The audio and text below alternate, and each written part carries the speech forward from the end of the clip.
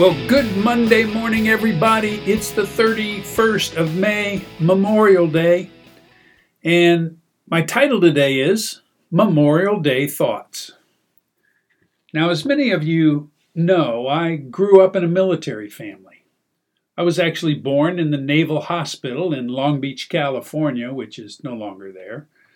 I lived for 4 years on the grounds of the Naval Academy as my father taught there. And then we lived for 4 years in Portsmouth Naval Shipyard in Portsmouth, Virginia. My father and both of my older brothers attended the Naval Academy, and one served his career actually as a naval dentist. Well, that has a funny sound to it, a naval dentist. I didn't know we had teeth in our belly buttons, but nonetheless, I digress. So we celebrate Memorial Day as a day to remember those men and women who died in the service of our nation. And if you've never been to Arlington Cemetery or been to see the monuments in Washington, D.C., let me tell you, it would certainly be worth your while. In the two world wars, the American Civil War and the Vietnam War, the death total was about 560,000 men and women who died serving our nation. For their service, we should be thankful for the freedoms that we have in our nation, and we should have a very deep appreciation that it costs over 500,000 soldiers their lives. What deeply saddens me is the war that I see going on inside of our nation right now. Is it just me, or does it seem likely to anyone else that we might be heading toward another civil war? I kind of doubt it, but gosh, look how divided we are. It is no longer the North against the South. It's the Republicans against the Democrats. It's the conservatives against the liberals. It's those with white skin against those people of color. It's the wealthy against the poor. We repeatedly say the Pledge of Allegiance, where we say we are one nation, under God, indivisible, with liberty and justice for all, yet, we seem further from that ideal than ever before. And seeing in the news how some people are saying that the rioting mob who stormed our Capitol building was just like a normal group of visitors walking through the building while they themselves were inside barricading the doors and fleeing for their lives. This is just absolute craziness. Now, those of us who are followers of Christ and who live in the United States of America, we have a real obligation right now.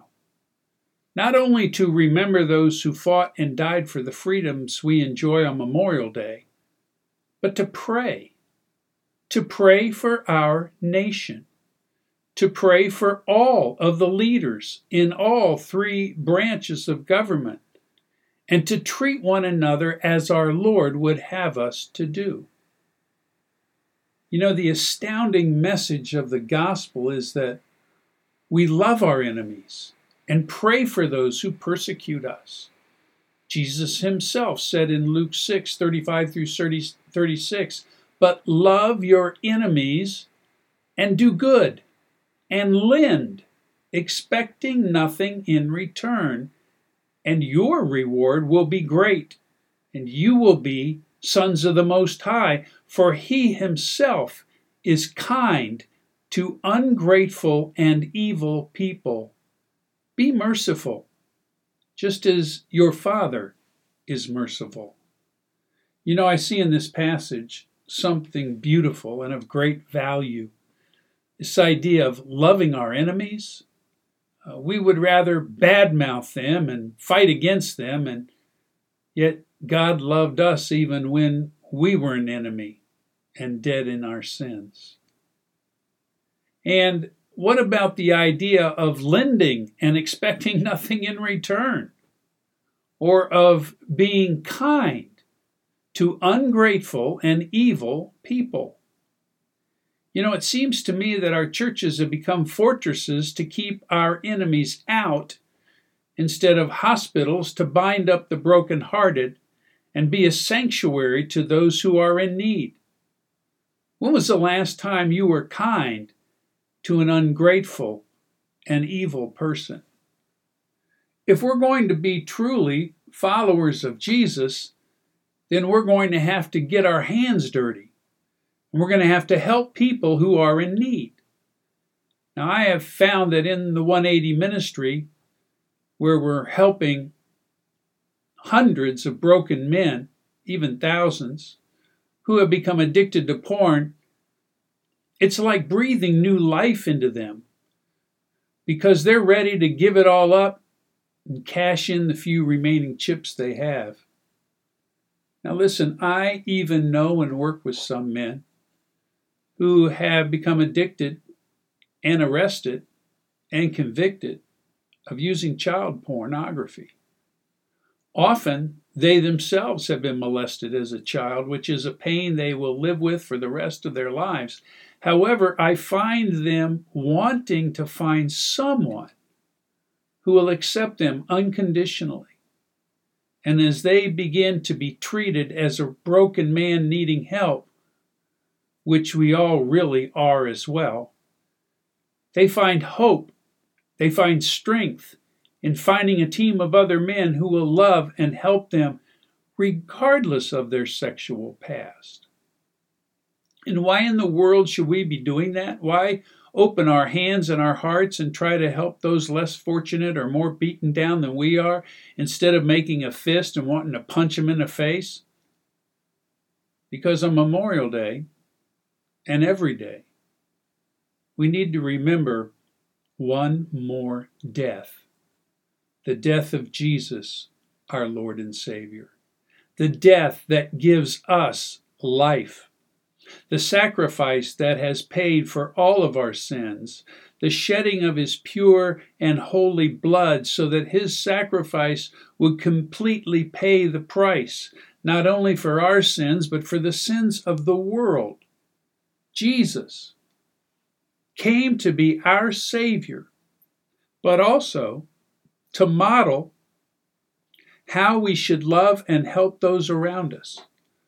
Paul says in Philippians 2, quote, "Do nothing from selfishness or empty conceit, but with humility consider one another as more important than yourselves.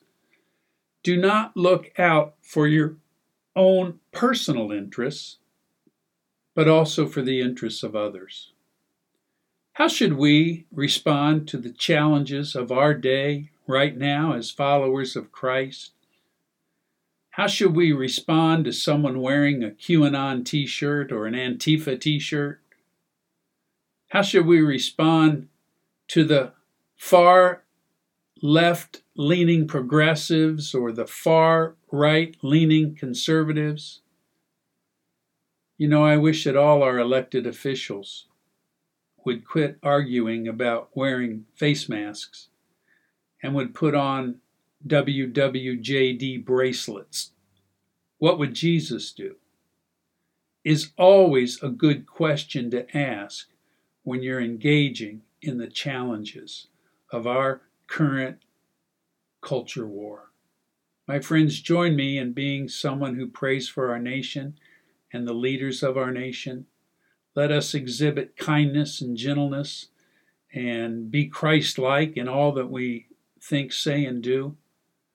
And then I think we can be part of the healing that needs to happen within our broken nation, so we might be again united and under the grace of God. This is John Doyle with 180 Podcasts. God bless you, my friends. I hope you have a great Memorial Day and a wonderful week coming up. Appreciate you listening, and I will speak to you again tomorrow. Take care, and goodbye.